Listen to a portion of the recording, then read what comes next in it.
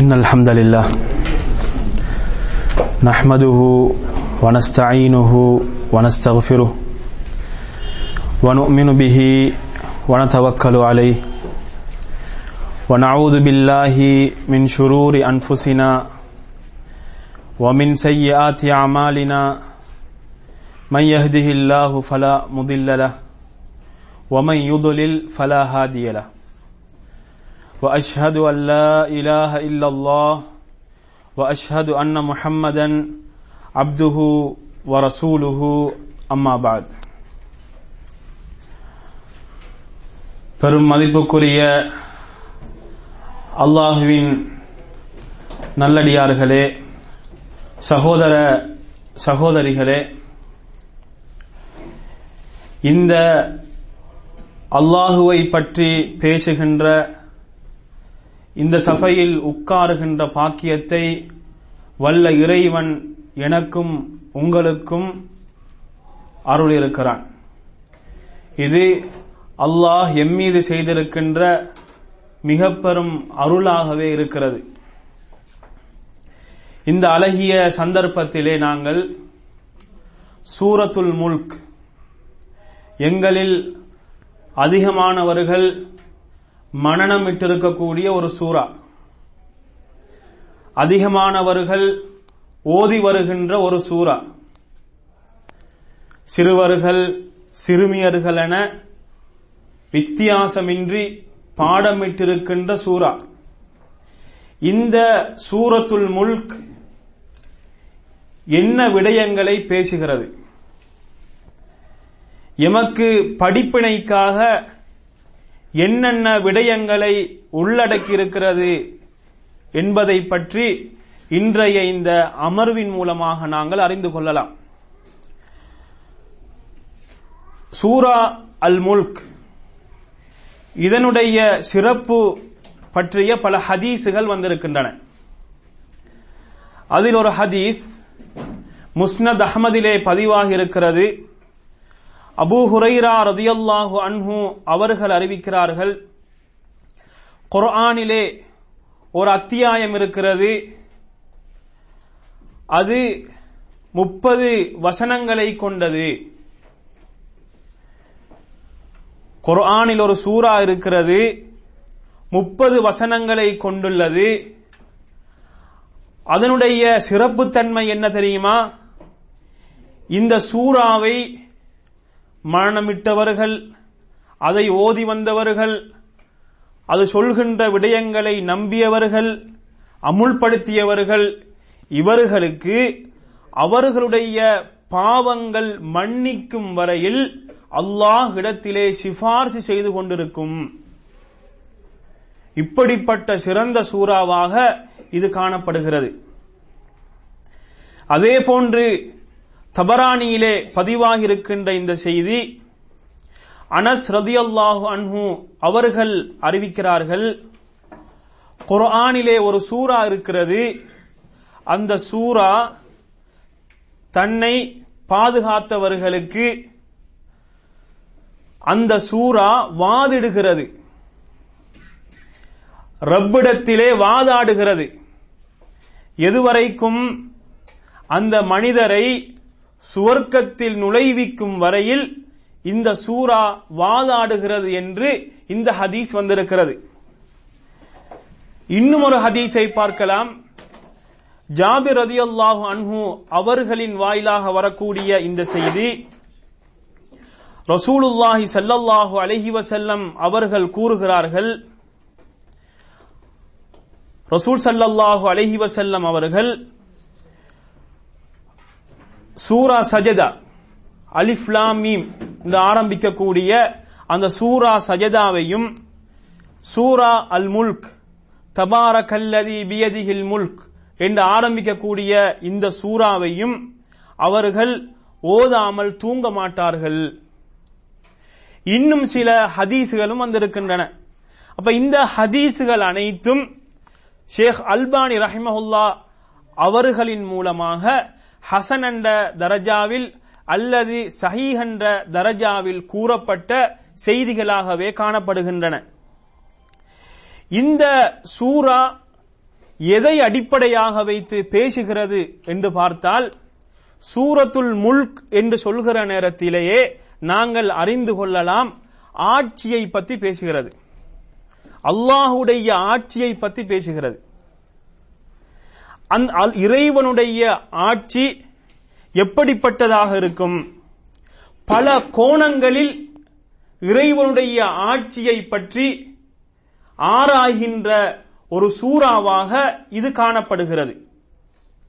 இந்த சூரா மூமின்களுக்கு அல்லாஹுடைய வலுப்பத்தை, அல்லாஹுடைய கண்ணியத்தை தெரிவுபடுத்துகிறது. அதே நேரத்தில் அல்லாஹுவின் அந்த உண்மையான ஆட்சி அதை பற்றியும் சொல்கிறது. அதே நேரத்தில் அல்லாஹ்தான் ஆட்சி செய்யக்கூடியவன், அவனுடைய கையில்தான் நலவுகள் இருக்கின்றன, அவனிடத்தில் தான் அதிகமான நலவுகள் காணப்படுகின்றன, அவனுடைய அருள் அனைவரையும் உள்ளடக்கியதாக காணப்படுகிறது என்ற செய்திகளை சொல்வதோடு, அவன்தான் நலவுகளை கொடுக்கக்கூடியவன், அவன்தான் கெடுதிகளை தடுக்கக்கூடியவன், அவனிடத்திலிருந்துதான் நலவுகள் அதிகமாகிறது என்ற அதிகமான செய்திகளை இந்த சூரா உள்ளடக்கி இருக்கிறது. இதில் இந்த சூரா இவ்வாறு ஆரம்பிக்கிறது: தபாரகல்லதி பியதிஹில் முல்க் வஹுவ அலா குல்லி ஷைஇன் கதீர். தபாரகல்லதி பியதிஹில் முல்க்,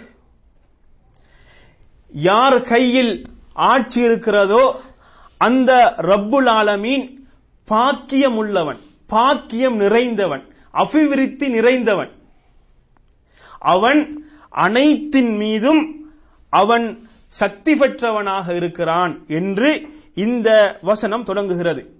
இதே போன்ற இன்னும் ஒரு வசனத்தை நாங்கள் பார்க்கலாம். தபாரகல்லதி நஸ்ஸலல் ஃபுர்கான அலா அப்திஹி லியகூன லில் ஆலமீன நதீரா. இந்த ஃபுர்கானை, இந்த குர்ஆனை இறக்கிய அந்த ரப்புல் ஆலமீன் பாக்கியம் நிறைந்தவனாக இருக்கிறான். எதற்காக வேண்டி இந்த பரிசுத்த குர்ஆனை இறக்கினான்? இந்த குர்ஆனின் மூலமாக எச்சரிக்கை செய்து நல்ல வழியில் மக்களை எடுப்பதற்காக வேண்டி. அவன் எப்படிப்பட்டவன்? அல்லதீ லஹு முல்குஸ் ஸமாவாதி வல் அர்த், அவனுக்கு வானங்கள் பூமி இதனுடைய ஆட்சி அதிகாரம் முழுமையாக அவனுடைய கையிலே காணப்படுகிறது என்று இந்த வசனம் சொல்கிறது. இந்த இரண்டு வசனத்தையும் எடுத்து பார்க்கிற நேரத்திலே கருத்து ஒற்றுமையாகவே காணப்படுகின்றன. இந்த உலகத்தை முழுமையாக ஆட்சி செய்தாலும், உலகத்தில் ஒரு பகுதியை ஆட்சி செய்தாலும், அனைவரும் இவனுடைய ஆட்சிக்கு கீழால் தான் இருக்கிறார்கள். இந்த வசனம் கூறுகிறது, வஹு அலா குல்லி ஷைஇன் கதீர், அனைத்துக்கும் வல்லல் பெற்றவன், அனைத்துக்கும் சக்தி பெற்றவனாக இந்த ரப்புல் ஆலமீன் இருக்கிறான். அவன்தான் அவர்களுக்கும் கொடுக்குகிறான், அவன்தான் அவர்களிடத்திலிருந்து எடுக்கிறான், அவன்தான் அவர்களை உயர்த்துகிறான், அவன்தான் அவர்களை பணிக்கிறான். இவர்கள் எதைதான் ஆட்சி செய்தாலும், எப்படித்தான் இவர்களுடைய ஆட்சி பெரிதாக காணப்பட்டாலும், அனைத்தும் இவனுடைய சக்திக்கு உட்பட்டதாகவே காணப்படுகிறது என்பதை இந்த வசனம் எமக்கு தெளிவாக சொல்கிறது. அதே நேரத்தில் அரசர்கள், அதே போன்று ஆட்சியாளர்கள், இவர்களுடைய ஆட்சிகள் எல்லாம் பூரணமான ஆட்சி கிடையாது. ஏன் பூரணமான ஆட்சி கிடையாது? வரலாறுகளில் நாங்கள் படித்திருக்கிறோம். சில மன்னர்களை பற்றி படித்திருக்கலாம், அல்லது எமது சமூகத்துக்கு முன்னால் வாழ்ந்த சமூகத்திலே இருந்த மன்னர்கள், ஆட்சியாளர்களை எல்லாம் நாங்கள் படித்திருக்கலாம். ஏன் குர்ஆனே சொல்கின்ற ஃபிரௌனுடைய வாழ்க்கையை நாங்கள் படித்திருக்கிறோம். இதே போன்று எத்தனையோ வரலாறுகளை குர்ஆன் சொல்லிக் கொண்டிருக்கிறது. அவர்களுடைய ஆட்சிகள் எந்த அளவுக்கு பெரிதானதாகவும் கொடுங்கோலானதாகவும் காணப்பட்டது. அந்த ஆட்சிகள் எங்கே? அவர்கள் எங்கே? அவர்களும் கிடையாது, ஆட்சிகளும் கிடையாது. அவர்களுடைய ஆட்சிகளுக்கு உட்பட்டவைகளும் கிடையாது, அவர்களுடைய சொத்துக்களும் கிடையாது, வரலாறு மாத்திரம்தான் இருக்கிறது. அல்லாஹுடைய ஆட்சி என்பது அவ்வாறு கிடையாது. பரிபூரணமான ஆட்சி, முடியாத ஆட்சி,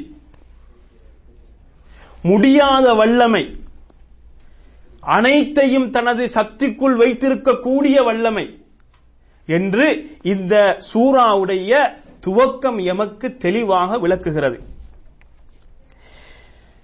இதை சொல்லிவிட்டு அவனுடைய இந்த ஆட்சியின் வலுப்பத்தை இந்த சூரா ஆரம்பத்தில் சொல்லிவிட்டு அதற்கு பின்னால் எதை சொல்ல வருகிறது என்று சொன்னால், இந்த ஆட்சி அதிகாரம்தான் ஒரு வித்தியாசமான ஒரு நிலையை ஆட்சி செய்யப்படக்கூடிய பிரஜைகளுக்கு நியமித்தது. அது என்ன சட்டம் என்று கேட்டால், மௌத் ஹயாத், மௌத் என்பதும் ஹயாத் என்பதும். அப்ப இந்த மௌத் ஹயாத் என்பதை இப்படிப்பட்ட ஆட்சி அந்த பிரஜைகளுக்கு, அந்த அடியார்களுக்கு நியமனம் செய்தது. இதன் மூலமாக என்ன நோக்கம்?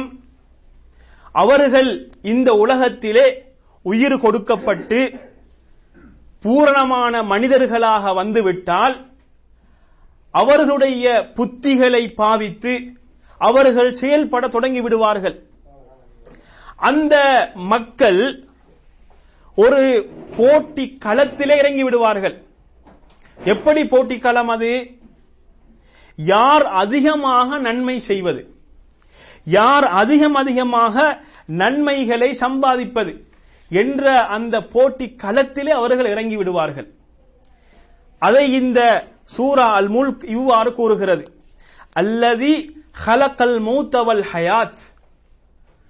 அந்த ரப்புல் ஆலமீன், இப்படிப்பட்ட பெரும் ஆட்சிக்கு சொந்தமானவன், ஆட்சியாளர்களுக்கெல்லாம் ஆட்சியாளனான அந்த ரப்புல் ஆலமீன் அவன் ஹலக்கல் மௌத் வல் ஹயாத், மௌத்தையும் படைத்தான், ஹயாத்தையும் படைத்தான். என்ன நோக்கம்? படைத்ததன் நோக்கம் என்ன தெரியுமா? உங்களை சோதிப்பதற்காக வேண்டி, உங்களை பரிசீலனை செய்வதற்காக வேண்டி. இந்த வாழ்க்கை என்பது பிறந்தோம், வாழ்ந்தோம், காலம் முடிந்து விட்டது, மரணித்து விட்டோம் என்று போகின்ற வாழ்க்கை கிடையாது. எமது வாழ்க்கையின் அர்த்தத்தை சொல்லக்கூடியதுதான் இந்த சூரத்துல் முல்க். மனிதா, நீ ஏன் பிறந்தாய்? உனது வாழ்க்கையின் அர்த்தம் என்ன? நீ பிறந்ததன் நோக்கம் என்ன? லியபுலுவக்கும் ஐயுக்கும் அஹ்சனு அமலா, உங்களில் யார் அழகிய அமல் செய்கிறார்கள் என்று சோதிப்பதற்காக வேண்டித்தான் ஒவ்வொரு மனிதனும் இந்த உலகத்தில் படைக்கப்பட்டிருக்கிறார். அந்த அரசாட்சியின் நோக்கம், அந்த அரசாட்சியின் மூலமாக எதை இறைவன் பார்க்கிறான்? அவனுடைய அடியார்கள், அதுதான் நாம், எவ்வாறு நல்ல அமல்கள் புரிகிறோம் என்று எம்மை சோதிப்பதற்காக வேண்டியே எம்மை இந்த உலகத்துக்கு அனுப்பியிருக்கிறான். இதே போன்ற சூரா அன்-நஜ்மில் 31வது வசனத்திலே இதை கூறி காட்டுகின்றான். வலில்லாஹி மா ஃபிஸ் ஸமாவாதி வ மா ஃபில் அர்த். இங்கேயும் தனது ஆட்சியை இறைவன் வலிமையாக சொல்கிறான். இறைவனுக்கு பூமியில் உள்ளவைகள், வானத்தில் உள்ளவைகள் அனைத்துமே அவனுக்கே சொந்தமானது, அவனுக்கே சொந்தம், அனைத்துமே இறைவனுக்குரியது. மனிதன் என்னுடையது என்னுடையது என்று சேர்த்தாலும், என்னுடையது என்னுடையது என்று கட்டி காத்து வந்தாலும் அவைகள் அனைத்தும் யாருடையது? அல்லாஹ்வுடையது, ரப்புல் ஆலமீனுடையது. சொல்லிவிட்டு லியஜ்ஸியல்லதீன அஸாஉ பிமா அமிலு, எதற்காக வேண்டி மக்களை படைத்திருக்கிறான்? எதற்காக வேண்டி மனிதர்களை படைத்திருக்கிறான்? யார் கெடுதி செய்கிறார்களோ அவர்களுக்கு கூலி கொடுப்பதற்காக, யார் நல்லது செய்கிறார்களோ அவர்களுக்கு நல்ல கூலி கொடுப்பதற்காக. நல்ல அமல்கள் செய்தால் அவருடைய வாழ்க்கையில் வெற்றி, மரணத்துக்கு பின்னால் வெற்றி. யார் பாவம் செய்துவிட்டு பாவத்தை சேர்த்து கொண்டு மரணித்து விடுகிறார்களோ அவர்களுக்கு நரக வாழ்க்கை என்று இறைவன் சொல்கிறான். இந்த சூரா முல்கில் உங்களை பரிசோதிப்பதற்காக வேண்டி, எவ்வாறு பரிசோதிப்பதற்காக வேண்டி அஹ்சனு அமலா என்ன சொல்கிறான்? அழகிய அமல். இதில் என்ன சொல்லவில்லை? அதிகமான அமல் என்று சொல்லவில்லை. அதிகமான அமல் அல்ல. என்ன அமல்? அழகான அமல், அழகான நற்கிரியைகள். அப்ப அழகான நற்கிரியைகள் என்ன? எப்படி இருக்க வேண்டும்? நான் செய்கின்ற ஒவ்வொரு நற்கிரியைகளும் அதில் எந்த ஒரு உலக நோக்கமும் இருக்கக்கூடாது. அல்லாஹுக்காக வேண்டியே இருக்க வேண்டும். இஹ்லாஸ் இருக்க வேண்டும், மன தூய்மை இருக்க வேண்டும். அதே நேரத்தில் குர்ஆன் ஹதீஸுக்கு உட்பட்டதாக இருக்க வேண்டும். அதிகமான அமல் செய்கிறார், பகலில் தொழுகிறார், இரவு நேரங்களில் தொழுகிறார், இன்னும் என்னென்னமோ அமல்கள் எல்லாம் செய்கிறார். அந்த இரண்டு நிபந்தனைகளில் ஒன்று இல்லாமல் போனாலும் அந்த அமல்கள் ஏற்றுக்கொள்ளப்படாது.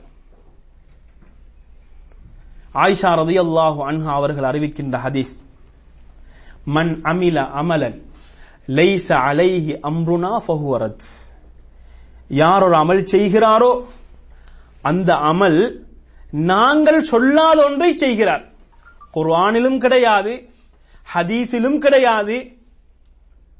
அப்படிப்பட்ட கிரியைகளை செய்கிறார். அந்த கிரியைகள் எந்த ஒரு மதிப்பும் கிடையாது. மதிப்பு இருக்கிறதா? எந்த ஒரு மதிப்பும் கிடையாது. அப்படியே சுருட்டி வீசப்பட்டுவிடும்.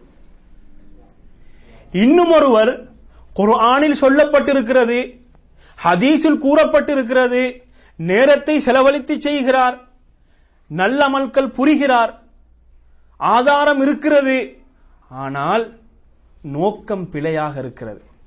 ரப்புல் ஆலமீனுக்கு மாத்திரம் செய்ய வேண்டிய அந்த நற்கிரிகைகள் ஏதோ ஒன்றுக்காக, வேறொருவருக்காக நோக்கம் மாறிவிடுகிறது.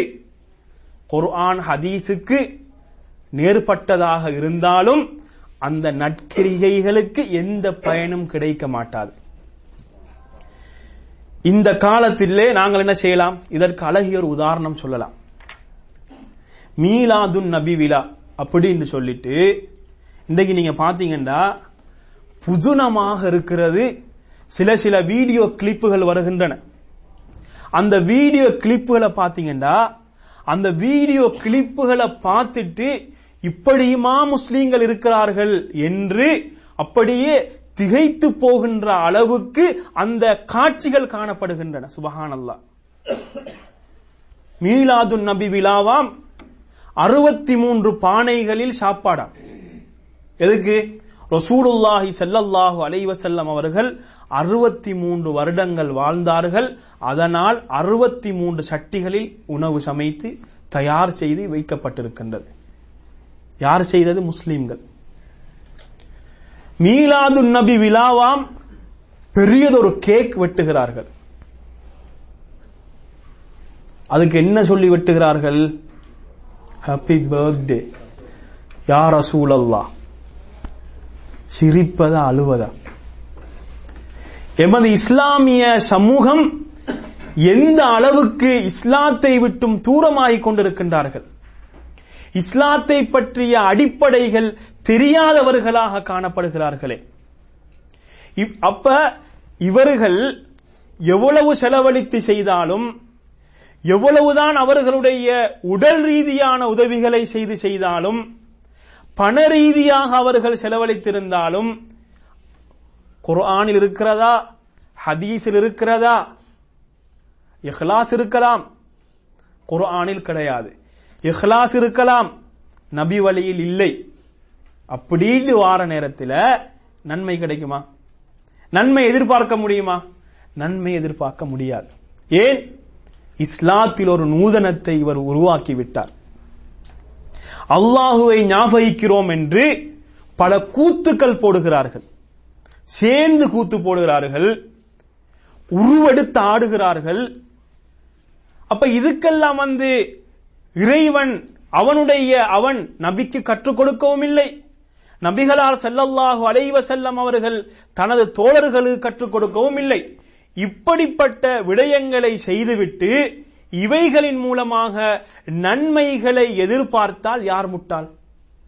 நன்மைகளை எதிர்பார்க்கக்கூடியவன் தான் முட்டாள். நன்மைகளை எதிர்பார்க்கக்கூடியவன் தான் முட்டாள். சரி, மீலாதுன் நபி விழா கொண்டாடுவது மிக பெரும் நன்மை என்று வச்சுக்கோங்களேன், நன்மையான காரியம். அப்படி என்று சொன்னால் அதை யாரு முதலாவது செஞ்சிருப்பாங்க? சஹாபாக்கள் செய்திருப்பார்கள்.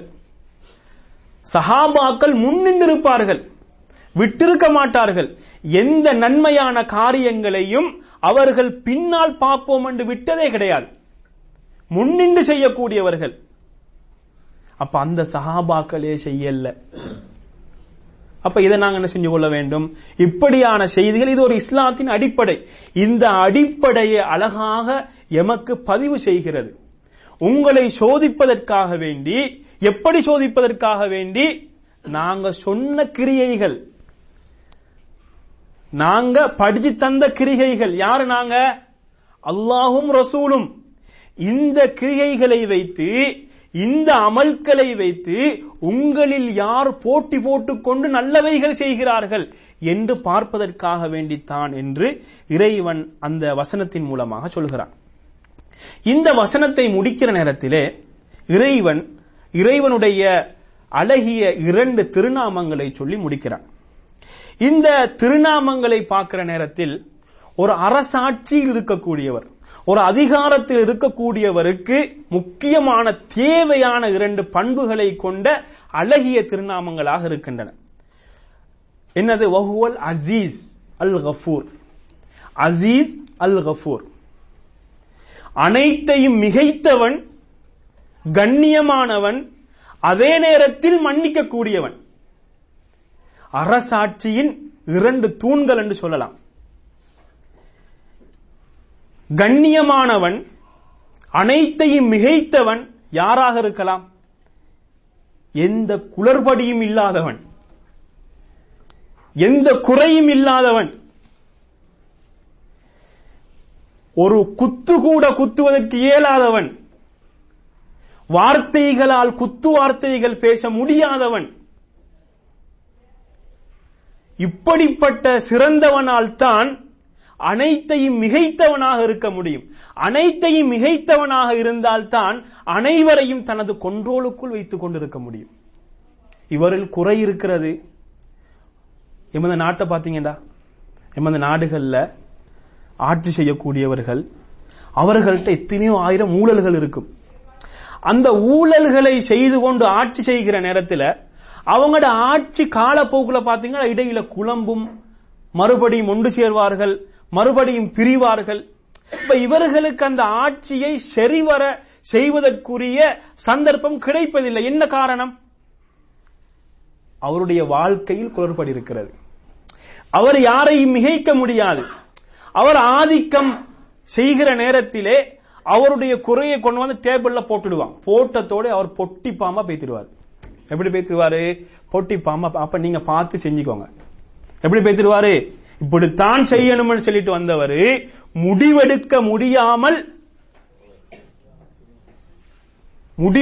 முடியாமல் அவர் திகைத்து போகின்ற விடயங்களை நாங்கள். ஆனால் இறைவன் அப்படி அல்ல. ரப்புல் ஆலமீன் ஹுவல் அசீஸ், அவன் அனைவரையும் மிகைத்தவன், எந்த குறையுமற்றவன். அதே நேரத்தில் அவன் கஃபூர். யாரு? அவன் மிக மன்னிக்க கூடியவன். 2ம் இருக்கணும். அதுவும் இருக்க வேண்டும், இதுவும் இருக்க வேண்டும். மிக மன்னிக்க கூடியவன் என்ற இந்த 2 அழகிய திருநாமங்கள் ஒரு ஆட்சியாளன் அவனுக்கு தகமையான 2 முக்கியமான விடயங்களை கொண்டு முடியக்கூடிய இந்த வசனத்தை நாங்கள் பார்க்கலாம். அதே நேரத்திலே இறைவன் மௌத்தையும் ஹயாத்தையும் சொன்னான். மௌத், ஹயாத், அவனுடைய ஆட்சியை, அதிகாரத்தை விளக்குகிறான். எப்படி விளக்குறான்? நான் தான் மௌத்தை படைத்தேன், நான் தான் ஹயாத்தை படைத்தேன். இந்த மௌத்தும் ஹயாத்தும் யாருக்கும் புரியாத ஒரு புதிராகவே இருந்து கொண்டிருக்கிறது.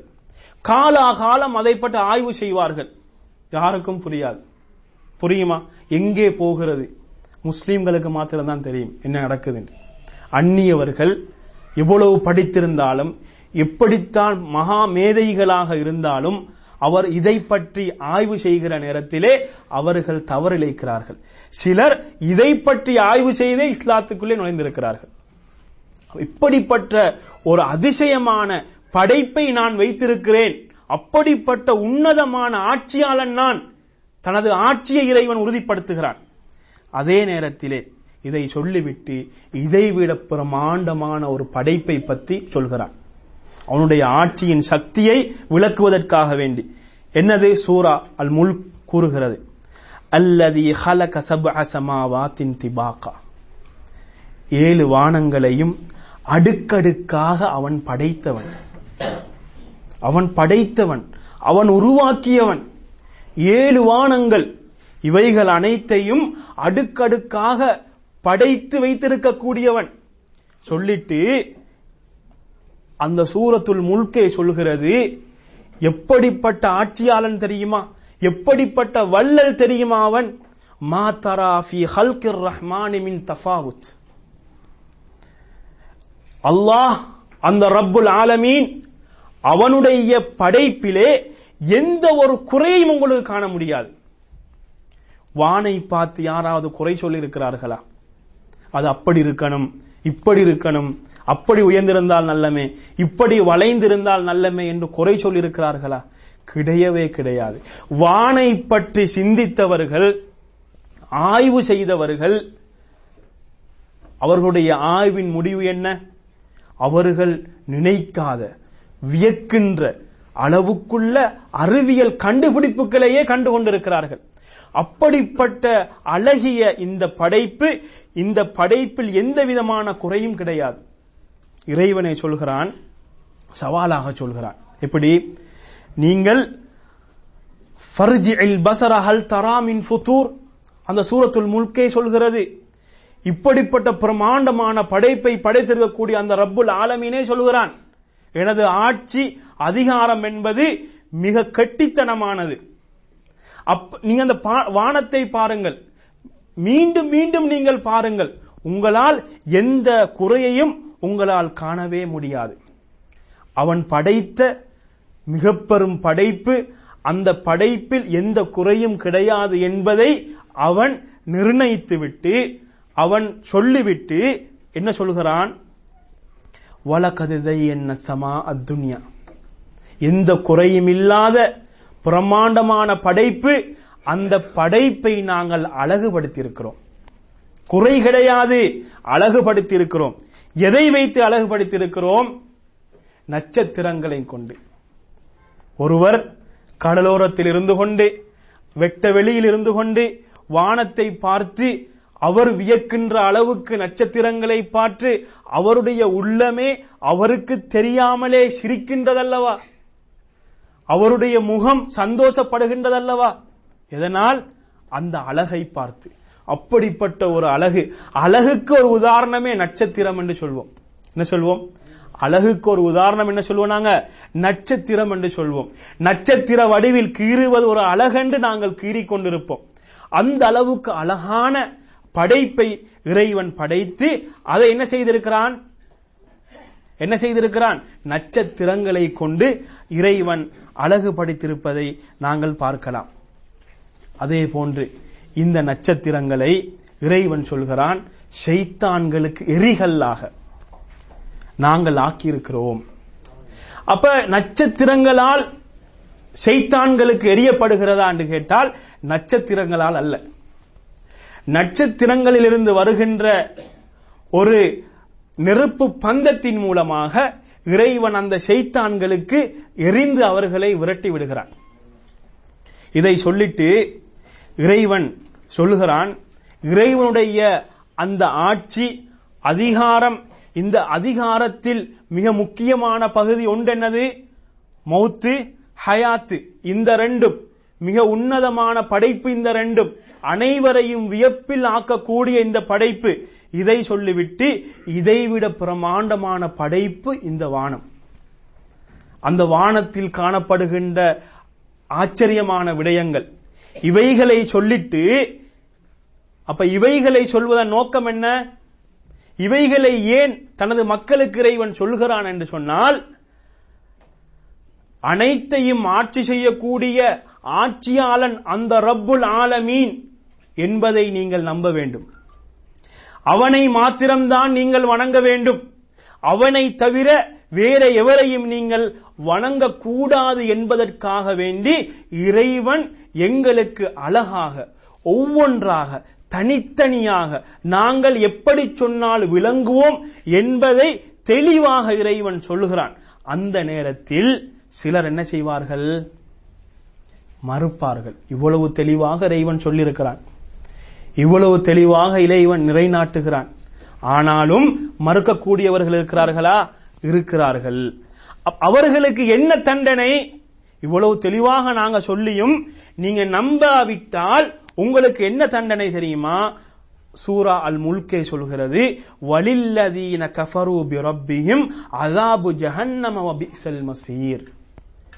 யார் இவ்வளவு தெளிவாக அத்தாட்சிகளை சொல்லியும் அல்லாஹுவை நம்பவில்லையோ, அல்லாஹுவை ரப்பாக ஏற்றுக்கொள்ளவில்லையோ, அவர்களுக்கு ஜஹன்னத்தில் போட்டு அவர்களுக்கு தண்டனை செய்யப்படும். அவர்களுக்கு ஒதுங்குமிடம் எங்கே? ஜஹன்னம், நரகமாக இருக்கிறது என்று இறைவன் சொல்கிறான். அப்ப இந்த வசனங்களிலே இதா உல்கு ஃபீஹா, சூரத்துல் முல்கே சொல்கிறது, இதா உல்கு ஃபீஹா சமிஉ லஹா ஷஹீகன் வஹிய தஃபூர். அவர்கள் நிராகரிப்பாளர்கள் நரகத்தில் போடப்படுகின்ற நேரத்திலே அவர்களிடத்திலிருந்து ஒரு அபய குரல் வரும். அந்த குரலை இறைவன் எவ்வாறு சொல்கிறான் தெரியுமா? கழுதை கத்துவதை போன்று கத்துவார்கள்.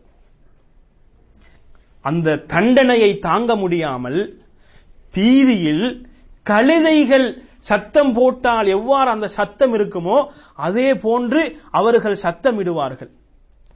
வஹிய தஃபூர். அது என்ன செய்து கொண்டிருக்கும் தெரியுமா? அந்த நரகம் கொதித்து கொண்டிருக்கும். அதற்கு இமாம் சௌரி ரஹிமஹுல்லா அவர்கள் விளக்கம் சொல்கிறார்கள். பெரிய ஒரு பானை இருக்குது, நிறைய தண்ணியை ஊத்துறீங்க, ஒரே ஒரு வித்தை போடுறீங்க.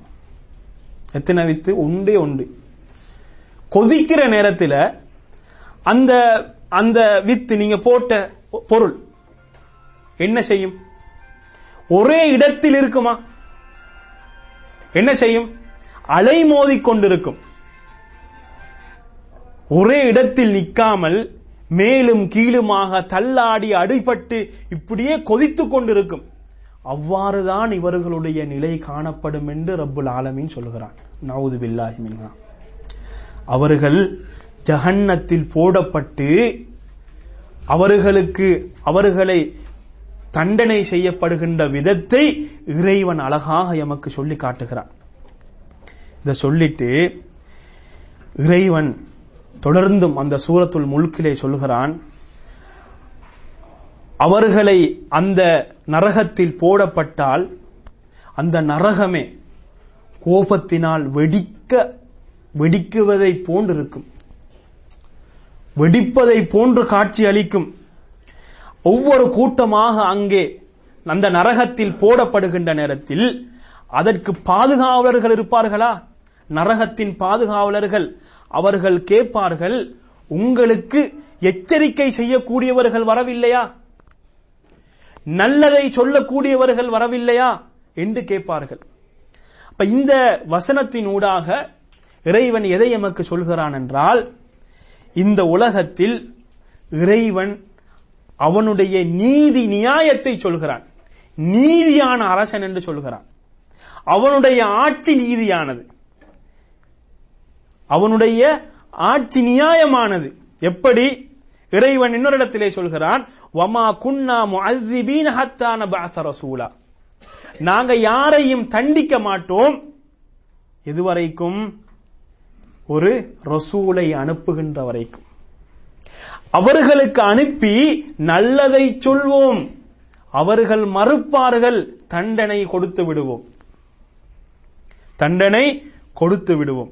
அதே நேரத்தில் இன்னும் ஒரு வசனத்தில், அதாவது சூரா ஜுமரிலே 71வது வசனத்திலே இறைவன் சொல்கிறான், ஹத்தா இதா ஜாஊஹா, அந்த நரகத்துக்கு அவர்கள் வருவார்கள், வார நேரத்தில் கதவுகள் திறக்கப்படும், பாதுகாவலர்கள் கேட்பார்கள், அலம் யத்திக்கும் ருசுலும் மின்கும், உங்களிலிருந்தே உங்களுக்கு ரசூல்மார்கள் வரவில்லையா, அவர்கள் உங்களுக்கு உங்களுடைய ரப்புடைய அத்தாட்சிகளை உங்களுக்கு படித்து தரவில்லையா, இப்படிப்பட்ட இன்றைய நாள் நீங்கள் அவதிப்படுகிறீர்களே, துன்பப்படுகிறீர்களே, நரக வாயிலில் நிற்கிறீர்களே, இந்த நாளை அவர்கள் உங்களுக்கு எச்சரிக்கை செய்யவில்லையா? அதற்கு அவர்கள் என்ன சொல்வார்கள்? ஆமாம் வந்தார்கள், ஆமாம் எச்சரிக்கை செய்தார்கள், ஆமாம் அந்த ரப்புல் ஆலமீனுடைய அத்தாட்சிகளை எங்களுக்கு ஓதி காட்டினார்கள், ஆனால் நாங்கள் செவிமடுக்கவில்லை, நாங்கள் ஏற்றுக்கொள்ளவில்லை, நாங்கள் மறுத்தோம், அதனால் தான் உங்களுக்கு இந்த தண்டனை என்று அந்த வசனம் முடிகிறது. இவர்கள் என்ன செய்வார்கள்? கடைசியில் என்ன நடக்கும் இவர்களுக்கு? இவர்கள் கைசேதப்படுவார்கள். இவர்கள் கைசேதமே இவர்களுக்கு மிஞ்சும். ரப்புல் ஆலமீன் இவ்வளவு தெளிவாக சொல்லியும் அவர்கள் ஏற்றுக்கொள்ளவில்லையே, அவருடைய கைசேதம் எவ்வாறு இருக்கும் என்று சூரத்துல் முல்க் சொல்கிறது தெரியுமா? வகாலு, அவர்கள் சொல்வார்கள், லவ் குன்னா நஸ்மஉ அவ் நாகில், நாங்கள் கேட்டிருந்தால், சொல்வதை செவியுட்டிருந்தால், நாங்கள் அதை சிந்தித்திருந்தால், அவர்கள் சொல்வதை நாங்கள் விளங்கி இருந்தால், நாங்கள் மா குன்னா ஃபி அஸ்ஹாபி ஸயீர், நாங்கள் இப்படி நரகத்தில் போடப்பட்டு தண்டிக்கப்பட்டிருக்க மாட்டோமே என்று அவர்கள் கைசேதப்படுவார்கள். இதனால் என்ன பிரயோஜனம்? கைசேதப்படுவதனால் என்ன பிரயோஜனம்? காலம் கடந்ததற்கு பின் என்ன பிரயோஜனம்? ஒரு பிரயோஜனமுமே கிடையாது. அதைத்தான் இறைவன் எமது வாழ்க்கையிலே வைத்திருக்கிறானே. ஒரு சந்தர்ப்பத்தை நழுக விட்டு விடுவோம், பின்னால் கைசேதப்படுவோம். அந்த கைசேதப்படுவதனால் அந்த சந்தர்ப்பம் மீண்டு வந்து விடுமா? வராது. எமது வாழ்க்கையிலேயே எமக்கு படிப்பினையை வைத்திருக்கிறான். படிக்க வேண்டும், திருந்த வேண்டும். இதற்காக வேண்டி பல அத்தாட்சிகளை எமது வாழ்க்கையிலே இறைவன் வைத்திருக்கிறான். சூரா முல்க், இந்த சூரா முல்க் ஏற்றுக்கொள்ளாதவர், அதாவது ரப்புல் ஆலமீனை தனது ரப்பாக ஏற்றுக்கொள்ளாதவர்கள், இவர்களுக்குரிய தண்டனையை அங்கே சொல்கிறது. சொல்லிவிட்டு இன்னும் ஒரு கூட்டம் இருப்பார்களே, அல்லாஹுவை ரப்பாக ஏற்றுக்கொண்டவர்கள், அவனுடைய வார்த்தைகளை நம்பியவர்கள், அவர்களை பற்றி இந்த சூரத்துல் முல்க் சொல்லுகிற நேரத்திலே இவ்வாறு சொல்கிறது, இன்னல்லதீன யக்ஷௌன ரப்பஹும் பில் கைப், மறைவானதை கொண்டு அல்லாஹுவை பயப்படக்கூடியவர்கள், அவர்களுக்கு என்ன இருக்கிறது? லஹும் மக்ஃபிரத்துன் வ அஜ்ருன் கபீர், அவர்களுக்கு பாவ மன்னிப்பு இருக்கிறது, மிக பெரும் கூலி இருக்கிறது என்று இறைவன் சொல்கிறார். அப்ப இந்த இடத்தில் இன்னல்லதீன யக்ஷௌன ரப்பஹும் பில் கைப் அப்படின்னா என்ன? தனிமையில் இருக்கிற நேரத்தில், 4 பேருக்கு முன்னால் இருக்கிற நேரத்தில் எப்படி இருந்தோமோ, எந்த பாவமும் செய்யாமல், ஏன் பார்த்தாண்டா மானம் பெய்த்திடும், பார்த்தாண்டா நான் வைத்திருக்கிற தாடிக்கு என்ன செஞ்சிடும், மரியாதை இல்லாமல் பெய்த்துவிடும், பார்த்தான் என்றால் நான் சமூகத்துக்கு முன் காட்டிக்கொண்டிருக்கின்ற சாயம் கரைந்துவிடும் என்பதற்காக வேண்டி இருந்தானா இல்லையா? என்பதற்காக வேண்டி இருந்தானா? தனிமையில் இருக்கிற நேரத்தில் தான் பார்க்க வேண்டும். தனிமையில் இருக்கிற நேரத்தில் அல்லாஹுவை பயந்து, அல்லாஹுடைய கண்ணியங்களை பாதுகாத்து, எந்த பாவமும் செய்யாமல் அவன் தனிமையில் இருக்கிற நேரத்திலும் அல்லாஹுவை பயந்தவனாக அவன் காணப்பட்டால் அவன் யாரு? அவன்தான் உண்மையான மூமின். அவன்தான் உண்மையான மூமின். 4 பேர் இருக்கிற நேரத்தில் இருப்பதல்ல, அல்லாஹ் மாத்திரம்தான் தன்னை பார்த்து கொண்டிருக்கிறான், வேற யாருமே கிடையாது, 4 சுவருக்குள் நான் இருக்கிறேன். அந்த நேரத்தில் அவன் பாவம் செய்வதற்கு துணிந்து பாவங்களை செய்கிறான் என்றால் அவன் உண்மையான மூமின் கிடையாது. இது யாருடைய குணம்? இது முனாஃபிக்குகளுடைய குணம், நயவஞ்சகர்களுடைய குணம். அவர்கள்தான் சமூகத்துக்கு மத்தியில் தன்னை ஒரு மாதிரியும் தனிமையில் தன்னை இன்னொரு மாதிரியும் வைத்துக் கொள்வார்கள். நீங்க பாத்தீங்கன்னா நன்மைகள் என்று வார நேரத்தில் யாருக்கும் தெரியாமல் ரகசியமாக செய்கிற நன்மைக்கு ஒரு வெயிட் இருக்குது. யாருக்கும் தெரியாம ரகசியமாக சில நன்மைகளை செய்யறதுக்கு என்ன இருக்குது? அதுக்கு நிறைய நன்மை இருக்குது. என்ன நன்மைன்னு பாத்தீங்கன்னா, இறைவன் ரசூல் ஸல்லல்லாஹு அலைஹி வஸல்லம் அவர்கள் சொல்லுகிறார்கள், 7 பேருக்கு அல்லாஹ் அர்ஷுடைய நிழலை கொடுக்கிறான். நீங்க அந்த ஹதீஸ பாத்தீங்கன்னா, அப்ப அந்த ஹதீஸ்ல ஒரு மனிதர் அந்த மனிதரை ஒரு பெண் அழைக்கிறார், பாவமான காரியத்தில் ஈடுபடுவதற்காக வேண்டி அழைக்கிறார். அழைக்கிற நேரத்தில் மறுப்பதற்குரிய எந்த ஒன்றுமே கிடையாது, மறுப்பதற்கு எந்த ஒன்றுமே கிடையாது. ஏன்? அவள் அழகாக இருக்கிறாள், அவள் ஒரு அந்தஸ்துள்ள ஒரு பெண். அப்ப தவறு செய்தாலும் அவருடைய அந்தஸ்தை அவருடைய பதவியை வைத்து மறைத்து விடுவதற்கும் யோசிக்கின்ற அளவுக்கு இருக்கிறது. அப்ப இதெல்லாம் இருக்கிற நேரத்தில் யாருமே கிடையாது, தவறில் வீழ்ந்தால் எனக்கும் அவளுக்கு மத்தியில் தான் இருக்கும் என்று இருக்கிற நேரத்தில் அவன் என்ன சொல்லுகிறான்? இன்னி அகாஃபுல்லாஹ், நான் அல்லாஹுவை பயப்படுகிறேன் என்று அவன் விலகிக் கொள்கிறான். இவனுக்கு என்ன இருக்கிறது? அர்ஷுடைய நிழல் இருக்கிறது என்று சொன்னார்கள். அதே நேரத்தில் தனது வலக்கையால் கொடுக்கிறான், இடக்கைக்கு கூட தெரியாது, ரகசியமாக இருக்கிறது. கொடுக்கல் வாங்கல ரகசியமா இருக்கிறது. கொடுத்துவிட்டு பத்திரிகையில் தலைப்பு செய்தியாக போடவில்லை, கொடுத்துவிட்டு போட்டோக்களை பிடித்து தான் கொடுத்து விட்டேன் என்று அம்பலப்படுத்தவில்லை, இல்லையா? அப்ப ரகசியமாக இருக்கிறது.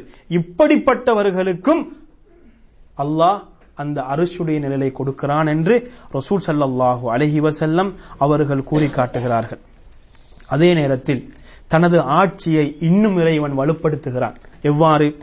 அசிர்ரு கௌலக்கும் அவிஜிஹரு பிஹி, சூரா முல்க் சொல்கிறது, நீங்கள் உங்களுடைய வார்த்தைகளை ரகசியமாக சொல்லுங்கள், பரகசியமாக சொல்லுங்கள், அல்லாஹ் உள்ளத்தில் இருப்பது அனைத்தையும் அறிந்தவன்.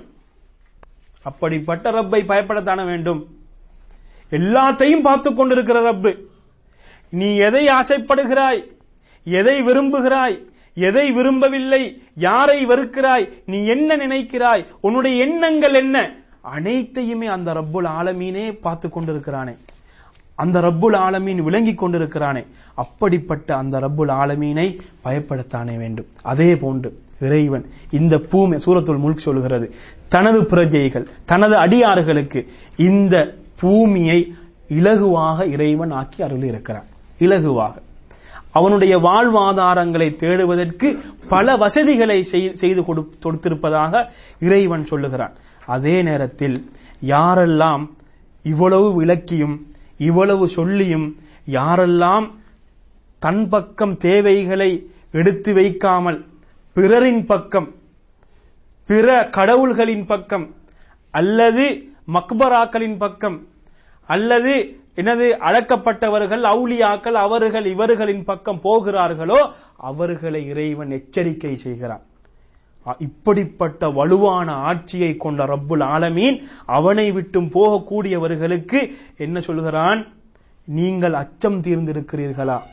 உங்களை நாங்கள் நினைத்தால், உங்களை நாங்கள் நாடினால் இந்த பூமியை வைத்தே நாங்கள் சுழி வாங்கி விடுவோம்.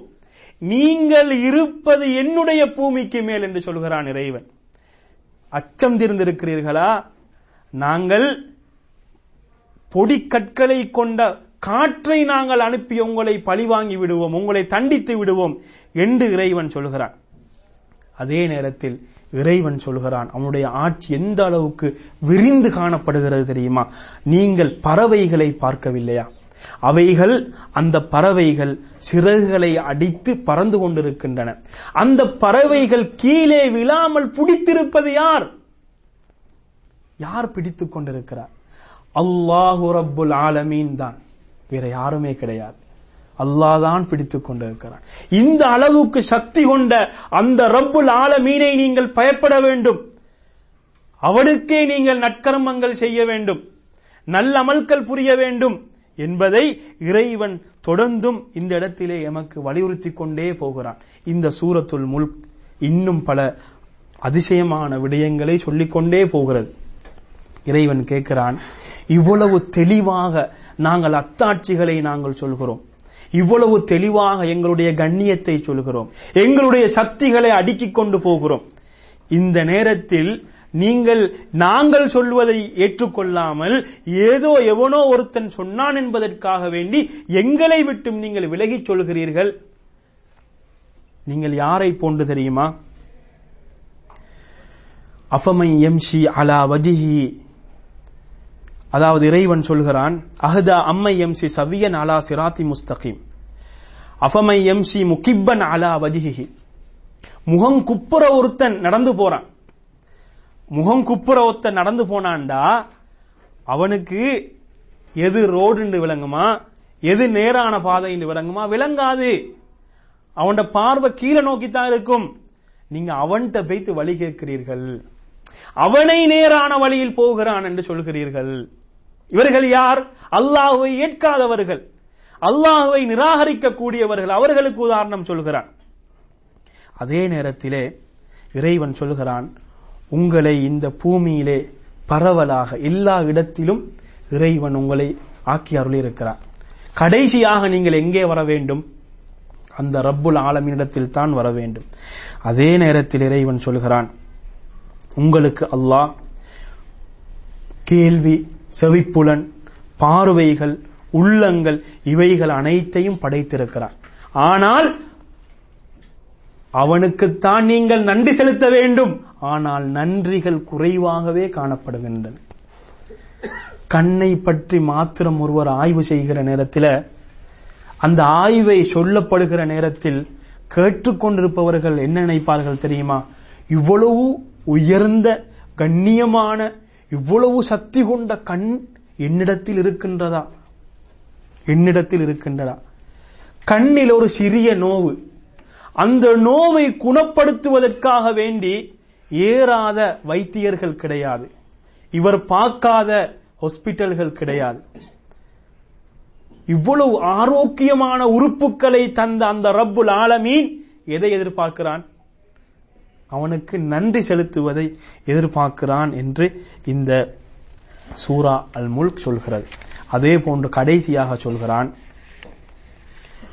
உங்களுக்கு நீங்கள் சர்வசாதாரணமாக பெற்றிருக்கக்கூடிய இந்த நீர் வற்றி விட்டால்,